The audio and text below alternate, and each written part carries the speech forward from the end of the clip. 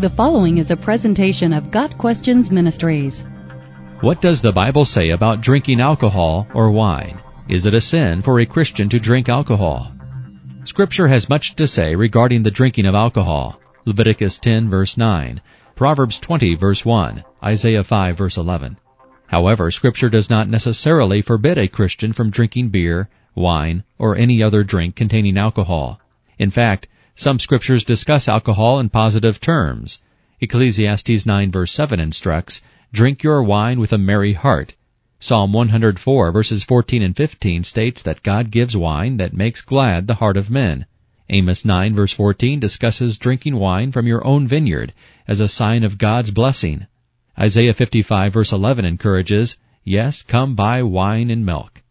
What God commands Christians regarding alcohol is to avoid drunkenness. Ephesians 5 verse 18. The Bible condemns drunkenness and its effects. Proverbs 23 verses 29 through 35. Christians are also commanded to not allow their bodies to be mastered by anything. 1 Corinthians 6 verse 12. Drinking alcohol in excess is undeniably addictive. Scripture also forbids a Christian from doing anything that might offend other Christians or encourage them to sin against their conscience. 1 Corinthians 8 verses 9 through 13. In light of these principles, it would be extremely difficult for any Christian to say he is drinking alcohol in excess to the glory of God. 1 Corinthians 10 verse 31. Jesus changed water into wine. It even seems that Jesus drank wine on occasion. John 2 verses 1 through 11.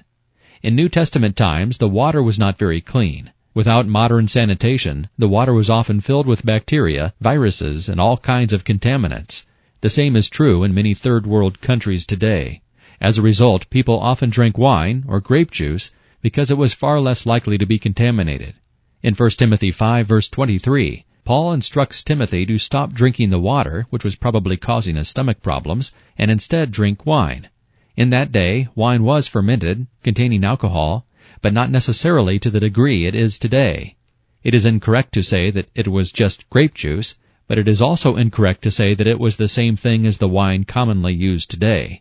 Again, Scripture does not forbid Christians from drinking beer, wine, or any other drink containing alcohol. Alcohol is not, in and of itself, tainted by sin. It is drunkenness and addiction to alcohol that a Christian must absolutely refrain from. 1 Corinthians 6 verse 12. Alcohol consumed in small quantities is neither harmful nor addictive. In fact, some doctors advocate drinking small amounts of red wine for its health benefits, especially for the heart. Consumption of small quantities of alcohol is a matter of Christian freedom. Drunkenness and addiction are sin. However, due to the biblical concerns regarding alcohol and its effects, due to the easy temptation to consume alcohol in excess, and due to the possibility of causing offense and or stumbling of others, it is usually best for a Christian to abstain entirely from drinking alcohol. Got Questions Ministries seeks to glorify the Lord Jesus Christ by providing biblical answers to today's questions. Online at gotquestions.org.